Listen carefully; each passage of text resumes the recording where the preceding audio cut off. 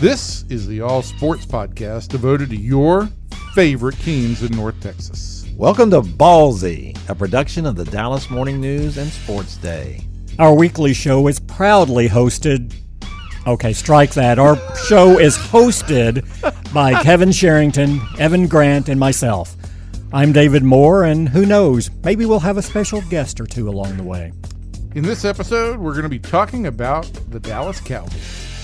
Catch other episodes by subscribing to the Ballsy Podcast on iTunes. We're also on social media. Just search Ballsy Podcast on Facebook and Twitter, and you'll be notified of the latest episode. Don't forget, it's Ballsy with a Z. Are you ready, sports fans? Ballsy starts now. Hello, everybody. Welcome into Ballsy, the SportsDay DFW's Dallas Morning News Sports Podcast. I am Kevin Sherrington, joined in the studio by Evan Grant, who apparently has died on me. Aren't we going to talk about the Super Bowl? Well, we just introduced ourselves. Can you give me a second? Yeah, but I mean, I'm just getting prepared for the beating that's going to be Super Bowl talk. You didn't love that Super Bowl? There was nothing about that Super Bowl I loved. No. There was nothing about that Super Bowl to love. Although I did hear from some people who thought it was a great defensive matchup. Oh, that's such bull. You know, I will say this, you know, and you don't get that, as they call it, the full 22. You can't always tell when a quarterback drops back. When Jared Goff drops back, what is he looking at?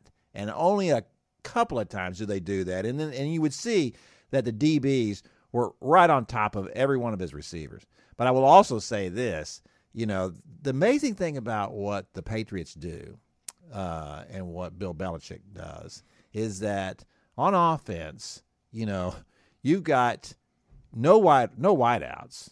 You know, you've got a great slot receiver. You've got a great but fading tight end who may retire, you know, any day now. And you got a pretty good offensive line. And then you've got running backs. Sonny Michel is a nice running back. Listen, all agreed.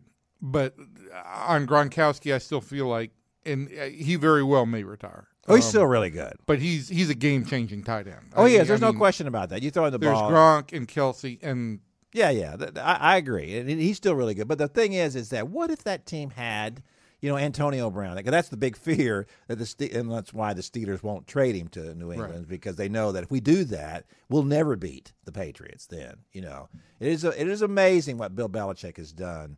And what he can figure out and what he can do and make Sean McVay look so bad. This is a guy who just looked like a genius, certainly against the Cowboys, right? He brings out that offense where, you know, we're not going to throw it, we're going to run it. Why are you're just leaving that one? Well, I know I threw that one up there in the air.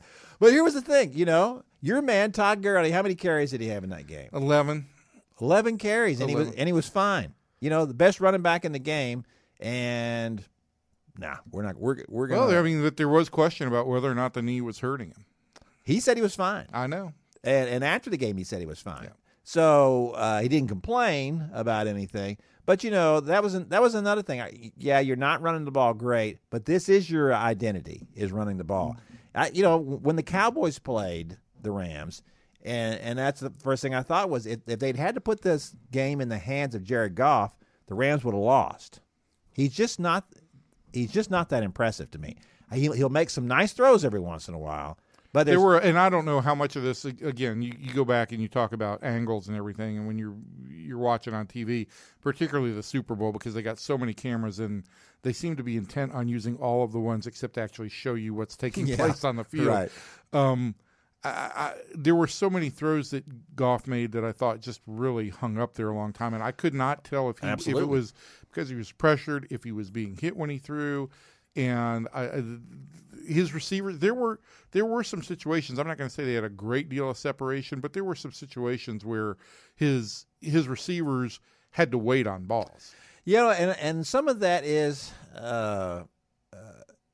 you know, I've watched him since he was in college because, you know, he played Texas. And when he played Texas and he brought them back at Cal and beat Texas in Austin, a really great effort there at the end. And I thought, you know, I really like this kid. He's really got something. But even then, he doesn't throw a great ball. You know, a lot of the times that you watch that ball's wobbling. You know, Brandon Cooks is in the back of the end zone waiting for that ball to get there, just what you said. Took too long to recognize that. A, and B, that ball's wobbling all the way there. And Cooks, Cooks had to wait. Wait. Yeah, I will say this. I'm going to say this. My takeaway from this season is that Kevin Sherrington. I can't believe I'm about to say this. And maybe it's because you did have a great quarterback in your family, and Jake. Yeah, that's what it was. You recognize quarterbacks pretty well, I think. It's just not that hard to. No, I think you really do. I mean, you were way out ahead on Mahomes before this season ever began. Thank you for that. I don't watch football with the same intense eye that I think a lot of fans do. I just tend to follow the ball a little bit. Yeah, I do too. But what was really evident in pressure situations was, again, the thing that you talked about last week that I made fun of, but how quickly Brady delivers the ball, how quickly he gets it out, and when there doesn't seem to be much of an opening whatsoever, he does really still get it out quick, which, again, makes me feel like if he wants to, at 42 next year, he could still be a championship caliber quarterback. He doesn't take that many hits, because he gets it out fast. That's all the deal, is that any quarterback, look, you can line up any quarterback who's in the NFL right now, and you give him time, he's going to be pretty good. Right. He's going to be at least pretty good, and that is the key. And that was the situation with Dak when he came out as a rookie. Right. Cowboys did a great job of protecting him, and they ran a pretty simple vanilla offense, and he didn't get sacked a lot. And everything went great. And, but the other thing on Brady that I think also helps him is on scheme-wise, and you can correct me if I'm wrong here, but, when you are throwing those quick slants to a slot receiver and when you're throwing something that like that screen to Gronkowski where he's just releasing after a pass block, those are all quick developing plays. Sure. If you're having to wait for a guy to run a deep post, the chances of you getting hit are greater, I think. Absolutely. Because the chances of pressure finally getting to you are greater. And so it's another one of those situations where this coach, and look, let's face facts. You can hate him all you want, but he is the greatest football coach, the greatest NFL football coach probably ever. I don't think there's any probably to that. You think about the fact that now Tom Brady has won more Super Bowls than the Cowboys have. Right. One quarterback has won more Super Bowls than the Cowboys have. I almost tweeted this the other night too, and I just didn't want to piss off Cowboy fans because or Skip Bayless. I have no problem with that. Yeah. We can get into that in a minute, but I almost tweeted this the other night. That, the Cowboy fans like to hang their hat on the '90s dynasty. Right. That's a cute little run compared to. It was about 4 years. Yeah. I mean. We're talking about 15 years here. And in this era, in the era of the cap, where you can't just load up and you got all the best players and you keep them because that's the deal. He doesn't have all the best players, and that's what makes it even more remarkable. What I was talking about just a minute ago, they don't have a deep threat. We talk about making the Cowboys Dak friendly, right? And so they go out and get Amari Cooper. I'm going to tell you something. Amari Cooper is great. I think he is great. I did not see him play that much when he was playing for the Raiders. And he was also playing with an inferior team. Yeah, but he changed. He changed the playing field for this team this year. Oh, absolutely. I mean, and that's not. And when we say these things, to me, I used to get this when I was first writing a column, which is in 19 years now. I thought you were going to say the 1800s. No, well, it seemed like that. And people would say, "You're no Blackie Sherrod," and I would say right back to them and say, "You're damn right, I'm not." It's like that's like saying you're no Babe Ruth. Right. And that's what the deal is with Bill Belichick. He is the greatest head coach ever. There's never been anybody like him. And I'm going to tell you my feeling on this because you get this question over the course of the week. Oh, well, who do you want to see win? Who do you want to see win? And I'm usually an underdog kind of guy, but this Patriots run is so impressive, and to just admire what they have accomplished. I didn't have a problem with either team winning. I mean, it would have been nice to see the Rams win and all of that, but for the Patriots to win again and continue to cap this incredible greatest era in the history of the NFL for any single team, I had zero issue with it. I just sat back in admiration. I mean, you can hate the Patriots like like most fans in the AFC do, and I get that. But I'm just saying that from a disconnected fan from this game, I just sat back and I said, again, just appreciate what we're seeing. We're seeing the greatest football team in history. That's what I don't understand about fans and the media too, it's all emotional. Well, but it's that whole idea of, I'm just tired of seeing the same teams or whatever. And it's like, that's all bull. Look, when the Florida Marlins won 2 World Series, did anybody care? Not even the people in Florida cared. When people say they want to see somebody else win it, they don't mean that. They want their team to win it, and they don't want the Patriots to win it. Right. And that's all it is. Well, and that's what I got, from a lot of people to carry this into the baseball. When I wrote my Michael Young column about why I voted for him in the Hall of Fame, I got a lot of feedback from people about, well, why didn't you vote for Roland, or why didn't you vote for this guy, or why didn't you vote for that guy? And then I'd look at their Twitter bios, and invariably these people all lived in cities where these players had made most of their career. Right. So fans are an integral part of the game, and I get the emotion, I get all of that. I'm just saying that from my perspective, watching what took place and what has taken place with the Patriots is I just sit back in awe with respect for what has been the greatest run in NFL history. I think so too. And that's and the issue for me is that you should want these teams to make it. If you were going to the Super Bowl and you really want to make a statement, do you want to beat the Patriots in the Super Bowl, or do you want to beat the Titans? Right. I mean, to me, it's like saying, Eli Manning. Or if you're the Falcons, do you want to blow a 25-point lead? Or that. Patriots that's right. If you're Eli, you can say what you want about Eli. He beat Tom Brady twice in the Super Bowl. He can take that one to his grave. He may put that on his headstone. That's pretty cool to be able to say that. And that's how you measure yourself. You measure yourself about, who did I beat to get here? I beat one of the greatest teams ever. This is epic. What's funny is fans want to live for the parade, and if you've ever been to a championship parade, usually they're pretty much a beating. Yeah, it's pretty lame. It's the game. You want the game, and it should be a great game, and it should be against a great opponent, and it should come down to, it should be difficult. It shouldn't be a walk, all of that, because that brings every ounce of energy out of you. And so I don't get that. I don't get that element of, I just like this to be easy, or I just like to see this team lose, or yeah, let's see, let's hope the Rams play, a inferior team in the Super Bowl. I get all of that, in that you want to see your team champion, but for me, it's still about the pursuit. Yeah, and it's a little bit of karma here too. Really, do you really want that? Does the NFL really want the Rams winning the Super Bowl after what happened in New Orleans?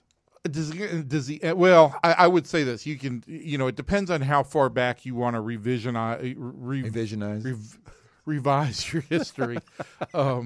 I started to say how much revisionist history. I can't win with words. Let's go ahead. Words are not my strong suit. No. But you asked me, does the NFL want the Rams to win? I'd say they do want the Rams to be a perennial power based on that stadium that's taken 15 years to build in LA.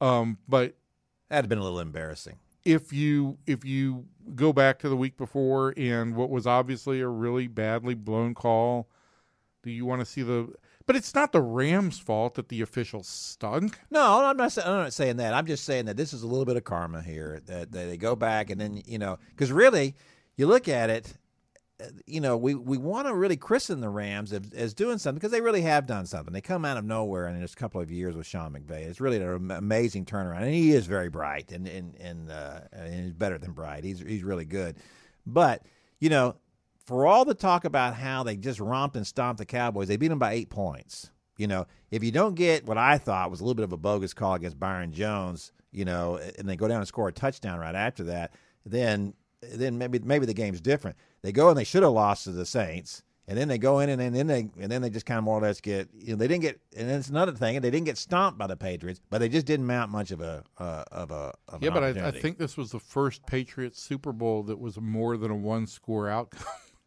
Oh, is that right? I think so. I saw that stat too, where they had never scored in the first quarter of a Super Bowl. That's amazing. That is amazing. It's like, how is that possible? It's just amazing. Well, they just, and what that speaks to is that, you give you give Belichick 2 weeks, and you're just almost screwed. Yeah, it takes miracles to beat them. It just, and that's what Eli did. In the games, and they had a couple of miracle plays, and they made stuff happen. There was not really the Manningham catch was. Yeah, you look at the in this game. There was never really a point where you thought, well, here they come. Here come the Rams right here. No. They were just. Although Skip did. Did Skips think that? Yeah. I don't know why I got onto his timeline at some point in time, but I did. Because you got on this, you started it when they said, "What would this tarnish Brady's legacy if he lost the Super Bowl?" Like on Friday, because Undisputed is. Listen, we want listeners, but not even us. We would not be so desperate as to say, hey, tune in because we're going to talk about how Brady's legacy would be tarnished. We're talking about the greatest quarterback in the NFL. He's won 5 Super Bowls.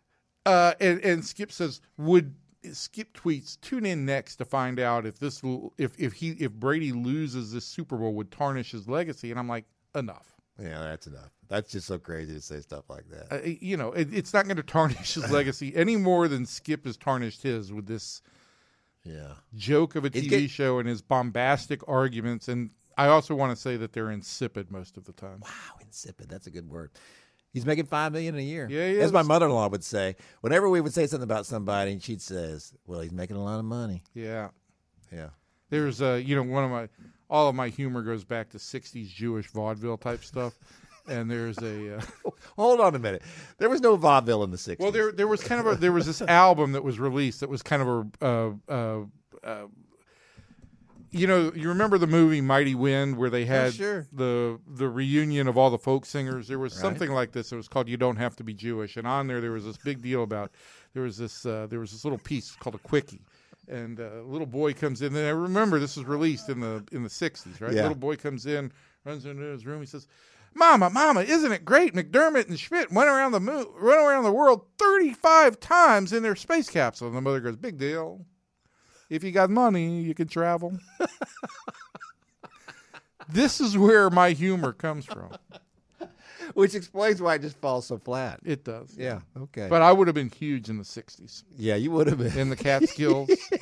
You would have been great in the Catskills. I would oh, my gosh. What's her name? Who was the woman that was in Dirty Dancing? Yeah, I knew you were going to Jennifer Grey. Jennifer Grey. She would have been had the time of her life with me. That is the worst show I've ever seen. Debbie loves that show, and that final scene where she's standing up there on the stage swishing her skirts back and forth while he's, Patrick Swayze's dancing down the aisle towards her. I almost threw up in that whole thing, and Debbie she hates me because I hate that so much. That's such a terrible, terrible, terrible movie. All right, so what do you think the Super Bowl says about the Cowboys, Kevin? What I think it says about the Cowboys, here's the thing. Just what we're talking about the Rams. What does the week say about the Cowboys? I mean, with the Kellen Moore, all that kind of Kellen Moore is going to be the offensive coordinator. Before we get to that part, I want to say this about the quarterback because this was when I'm watching that game. Right, clearly Jared Goff is not going to beat you with his feet, right? Correct. He likes to get out of the pocket a little bit, and that's all good. But he's not running anywhere. No. He did it once and got plowed in that game. So I'm thinking, to me, and I hate to sound like a Jason Garrett apologist here, but to me, or a Dak Prescott apologist, this is where a guy like Dak Prescott can help you out here. It's unpredictable. That's what you have to have against a guy like Bill Belichick. You have to have unpredictability. But I think we've said, and I think all year, I think for 2 years, I've said I feel like Dak is far more effective when he does get outside the pocket and doesn't necessarily throw any better, but there's simply the threat of the run. There is a threat of the run, and I thought, going to colleges, I thought when Ellinger did get out of the pocket, he was actually a better thrower and a more accurate thrower than he was in the pocket. I would say that Dak is at least as accurate when he's on the move as when he is in the pocket. I don't know. Again, I don't know the inner workings of the Cowboys. I don't know that any of us really do.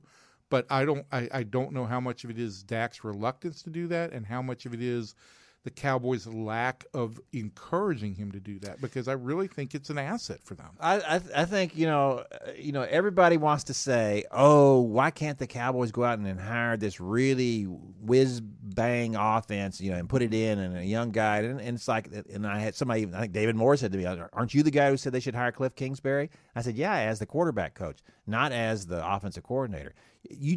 That's not going to work with Dak to try to do those kinds of things. What they need to do is just simply incorporate more things that are tailored more to him. If this is going to be built around him, then play it more like he did in college at Mississippi State. Give him that kind of offense. I loved it when they got down on the goal line. Or maybe it wasn't the goal line. I'm trying to remember where it was. And they simply ran the option to Zeke. Now, look, I know why you don't want to do that all the time. That defensive end gets a free shot at the quarterback if he wants to take it. But I also know this, that in pro football, you want to watch somebody defend the option poorly, oh, my gosh. Those guys look lost. A couple of times that happened to DeMarcus Lawrence this year. And using it judiciously, it does become another weapon. It does become a weapon. Just the threat of it becomes a weapon. Absolutely. And those are the kinds of things that the Cowboys, to me, that's what's innovative. That was what was innovative about what Sean McVay did against the Cowboys, was that all he's doing is running the ball. Yeah, but they weren't expecting that. And that's what you do. And they ran a different type of runner a lot. They did in C.J. Anderson. They did two different kinds of runners. There's no question. Both very powerful, but still two different kinds of runners. So that's, to me, that's what the Cowboys just aren't that far off. I don't believe. I picked them to go to 11-5 last year. They went 10-6. I thought that. I don't think you can look at the NFC right now and say the Cowboys are far off, but I think you could probably say that about half the teams in the NFC. I think that's true. I think that there's yes, that's my point is not where they are in the pack. The point is that whoever is leading is not that far. The Rams just aren't that far in front of them, And I don't want to, as I keep saying, I don't want to sound like an apologist, but when the Cowboys made the trade for Amari Cooper and gave up the first round pick, they were just pilloried for that nationally. You can't give up a number one pick. The Rams gave up a number one pick for Brandon Cooks, who is a midget, and Amari Cooper is about twice as big as Brandon Cooks. Well, Brandon Cooks is slightly built. He is very small. He is a very small young man. Had that been Amari Cooper in the back, quite go midget. You don't say that. All right, maybe I shouldn't say that. All right, I'm sorry. I'm sorry if I offended anybody with that. But he's not a little people. But that's my point. It seems like that everybody wants to look at the Cowboys under a different lens. That includes the fans in this market. Well, I think that goes with 25 years of not being to an NFC championship. Absolutely. I'm not apologizing for that either. That's ridiculous that it's been taking them so long to do that. But the point is that, man, you look at the job that Will McClay has done and the fact that they're letting him run the draft room and the guys that he's drafting now. And it used to be, now for a while there, he would just kind of get in the guy with the first pick, and then after that, it was a little iffy. And now his picks that are in the later rounds, those guys are starting to stick too.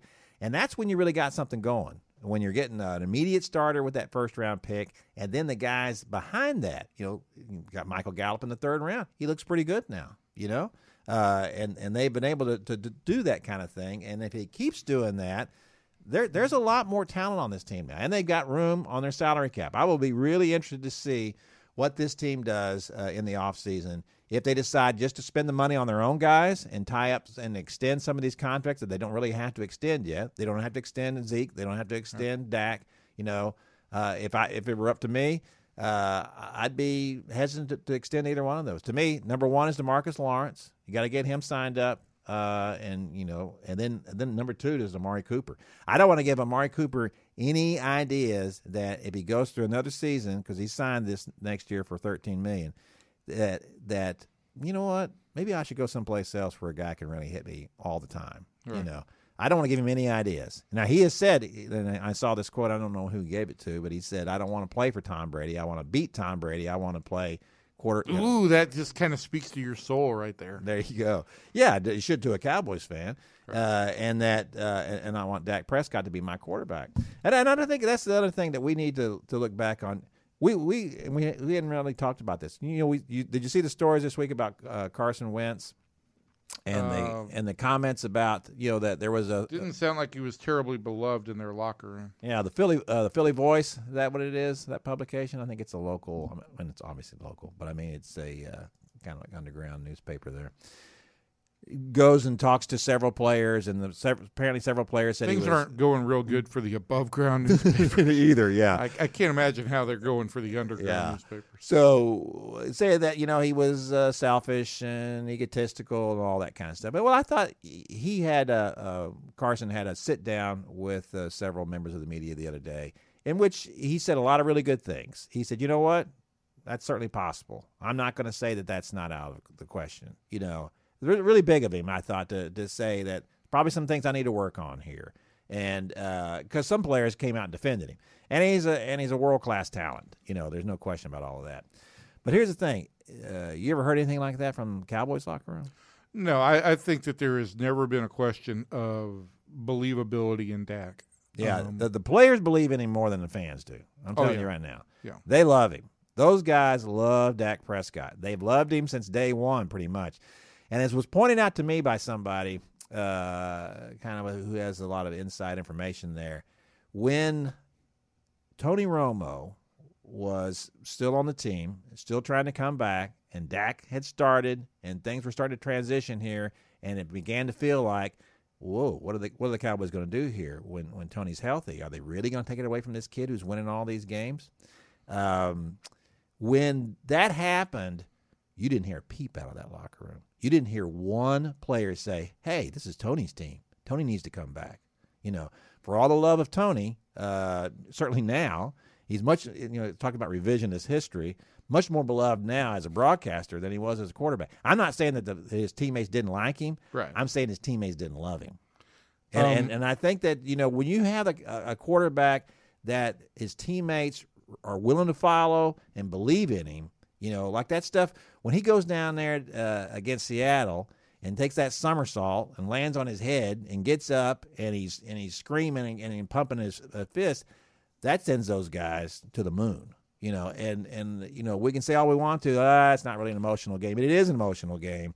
And when you got a guy who can do that, these are the things I've said all along. Look, I'm the first to say, you watch him throw, it's like, oh my gosh, he's not hitting this window. He's not doing these things right. He's got flaws. There was a reason he was a 4th-round draft pick. Absolutely. He's got some flaws. I don't think he's the reason that the Cowboys haven't been to an NFC Championship since he got here. I don't think so either. There have been other reasons. I think you can win with Dak Prescott.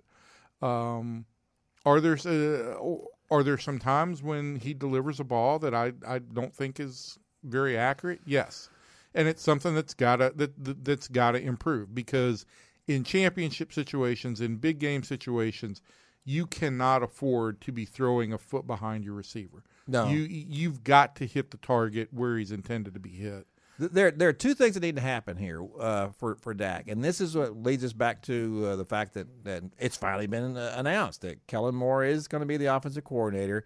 Yeah, so I want to know. Apparently, he's going to call plays, and although that's not even for sure at this point. And yeah, I'm not sure about that. Like, from what I've read, I'm not sure. It was indicated that he would call plays, but has that been back? No, Jason Garrett said, more or less, like it's like probably going to call plays, which is just a crazy thing to say. Either he's going to call them or not. Commit to it or not. Yeah, right. I mean, just the whole thing, the way they handled it was poor. I don't understand it. I don't understand what's the use of Jason not speaking, at the Pro Bowl, not talking to the media. It's just make a decision and go with it. It speaks to me the problems that Jason Garrett has in just committing to something, saying this is what we're going to do. Do you think that Jimmy Johnson would have sat around for a week and not talked to the media and, what are we going to do? Let's talk about it. Let's face facts. In the grand scheme of things, not talking to the media is not the greatest crime on the. But it means that you don't want to have to say something. But that's my point here is when you do stuff like that, first of all, the media is going to point out that you didn't talk, right? And then fans can take from that what they will. And can players, which is the message to me that comes across is own something. If you believe in it, own it. just step up and own it. Absolutely. There's nothing wrong with that. You have confidence in yourself. Say what you believe. You know, there's a way to say stuff without throwing anybody under the bus, but step up there and own it. Yeah. And I think there's too many coaches, too many teams, too many officials that all are a little bit afraid of just saying, you know what, I'm going to take responsibility here. They all want accountability on their team. Right. But they're afraid to step up in front of a microphone and take it for themselves and their organization and simply say, look, this is what I believe. Now, you can disagree with me all you want, but this is what I believe in and what I strongly believe in. I think that human element would only make a coach more believable. Well, sure. So we have the two developments on the staff that now Kellen Moore is the offensive coordinator who will probably call the plays. I don't know who else would unless it was Garrett. And number two, that John Kitna is now the quarterback's coach. So that when you had said something about Dak, the two things, and Dak talked about this too recently when he was asked about Kitna and that Kitna could help him with his footwork. The two things that, to me, that have to happen with Dak are, yes, get your fundamentals down and get your footwork right, and then maybe we can see more accuracy in your throws, number one. But really, bigger than that, he's just got to recognize things faster. You know, he's got to get back there and know that when the safety's here, I'm going this direction. You know, that's what we talk about with Tom Brady. You get back there, you make your call, you make your throw, boom, and you're not. I don't think it's a case of him waiting for guys to get open. I think it's merely a case of I'm a little fuzzy on what I'm seeing here, and I don't want to throw an interception, and he doesn't do that. You know, his touchdown to interception ratio is still very good. He's just a little slow in recognizing, and that's what's causing the hits. Right. You know, he's taking more hits because of that, and then he's fumbling sometimes because of that. So these are, to me, the two things they need to work on. All right, but here I want to just simplify this. Yeah, and that is, does the hierarchy of Kellen Moore maybe calling the plays or maybe not calling the plays, or possibly they do a headline, a play rodeo where everybody just suggests a play and rodeo. They pick one. I like that. And John Kitna being the quarterback's coach, what are these hires? Do they do anything for you? Oh, you know, I don't know. You know, everybody. You know, Mike Fisher wrote this in a tweet, and he says, "You don't know." He's talking about fans. You don't know how good a coach. He says, and I don't know how good a coach Kellen Moore is going to be. You know, everybody wants you to. Everybody's hiring the young coaches, right? Well, here's a young coach. You know, it's just like when the Rangers hired John Daniels. Everybody was hiring young GMs. Right. The Rangers hired John Daniels. Who knew how good John Daniels was going to be? And at first, it didn't look so good. You know, and then all of a sudden, they're going to the World Series. So just because he has no experience doesn't mean he's not going to be any good. You know, so it's ridiculous to automatically dismiss him and say, oh, and what did he do for Dak as a quarterback's coach? Well, I don't know what he was allowed to do. I can remember one time talking to Wade Wilson, God bless him, the late Wade Wilson, who died recently, and he was a really good quarterback in the NFL for a long time, and he was the Cowboys quarterback's coach. He had been a backup quarterback before that to Troy Aikman. And we were talking about Quincy Carter, and he was talking about how, you know, his first year, I really wanted to work with him on how he was holding the ball. Now, they were talking about a quarterback here. How he's holding the ball. I said, I just didn't want to give him too much to do his first season. Now, how about that? As I've written about Quincy, you know, a lot of guys throw a tight spiral, a lot of guys don't. Quincy looks like he's throwing a large brown rodent. I mean, that ball's coming out of his hand, and it's doing all kinds of things. So this is what we're talking about here. Sometimes people want to, you know how that is in baseball. People want to say, "Oh, wow, the hitting coach, you got to fire him." These guys get hit. Coaches get too much blame, too much credit. Absolutely, no doubt, no question about it. No doubt. But you know. So I don't. The point is I don't know what these guys are going to do. Right. I would say this: that John Kitna was a professional quarterback and a pretty good one. Kellen Moore was a professional quarterback, not so good. But Dak likes him. I'll say that. He thinks he's very bright. Maybe John Kitna can do some things for him by telling him some things. You know, just one thing, two things.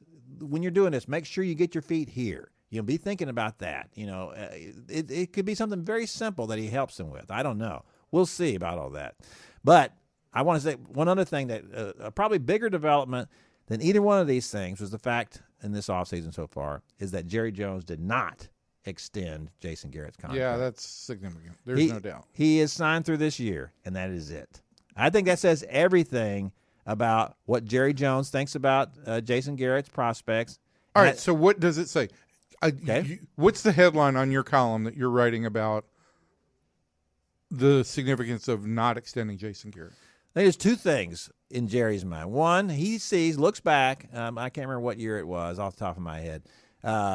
When Jason is backed into a corner, he invariably does better than he does otherwise. Okay. It makes him take more chances, for one thing. He's running it on fourth down. He's calling a little bit more innovative plays. He's doing different things. Right. He basically had to be shamed into going for it on fourth down. Yes, and so I think he thinks, look, Jason, I'm putting you in. This is the deal right now. This is gonna be your year to really put it together, and I'll give you a big fat contract and pay you $8 or $9 million a year if you get to the NFC Championship game, and who knows what happens after that, but you're gonna have to do it. And I don't have one problem. What if this team makes the playoffs but doesn't get to the championship game again? 1 and out, something like that. Yeah, it depends on the circumstances. Everybody wants to say, "Oh, you do this automatically." Look, let's say they lose Dak, and it's Cooper Rush that takes them and they win a game and get to the divisional round. Well, that's different. Then you don't fire him necessarily because he got there with a backup quarterback, although the Eagles won a Super Bowl with a backup quarterback. So I think there are mitigating circumstances possibly, but I say, yeah, I think getting there to the divisional round and let's say it's kind of the same season this one was. I'd say probably his chances are not good of coming back. I'm not going to say he won't. I'd say it's not good. I'd say the other thing it says to me. Again, it also using this year as kind of your measuring stick, if things go like they did this year, you start out slow and then you finish hot, then all of a sudden does Jerry say, well, we're right on the cusp again? Well, that's what everybody's talked about. Yeah, if he flipped the season and they started out hot and then got cold, well, how would that have gone over? Not as well. So yeah, Jerry is a creature of the moment, and he's impulsive, and so I could certainly see that happening. I just think he feels like, look, this is a pretty good team. At some point Jerry's going to say, you know what, I'm responsible. Will McClay is really, but I got the final say on the personnel on this team. I've given you enough players. I've given you everything you wanted, and you're still not winning. Right. And so I'm going to have to make a change here, and I think he should make a change. Frankly, that was my point. Our good buddy Brad Sham, as he accosted me in the locker room during the playoffs, maybe accosted is a little strong, and said, "You've been trying to get Jason fired all year." And I said, "No, I haven't." He goes, "Yes, you have. I read everything you write, and you've been trying to get him fired all year." And I said, "No, I haven't." I said, if they should get to the playoffs. If they don't get to the playoffs, he should be fired. And it's funny because Brad, I went to Temple for the first time in God knows how long. Wow! On Friday night with my lovely wife, and Brad greeted us at the Temple. Yeah, he's a greeter, and he didn't mention anything about me trying to get anybody fired. Yeah, I bet that's right. So anyway, maybe you should just have your conversations with Brad at Temple. At Temple, maybe be nicer. Yeah, it probably would be. I tell you what, it was a very nice greeting. Temple Emmanuel. Yeah, that's been described to me as basically a Methodist church. It was a very nice service for somebody who has avoided religion like the plague. But stop it! When you're trying to sell a house in this market, let me tell you. All right, so let's get on out of here because we got to discuss what everybody's talking about, which is Rangers spring training. Yeah, got a lot of that talk. All right. So for everybody in here, to everybody out there, thank you. See ya. Bye. Thanks for listening to the Cowboys Ballsy podcast. Be sure to subscribe to our weekly episodes on iTunes. Follow us on Facebook and Twitter too. Just search the Ballsy with a Z podcast. Until next time, sports fans, we'll see ya.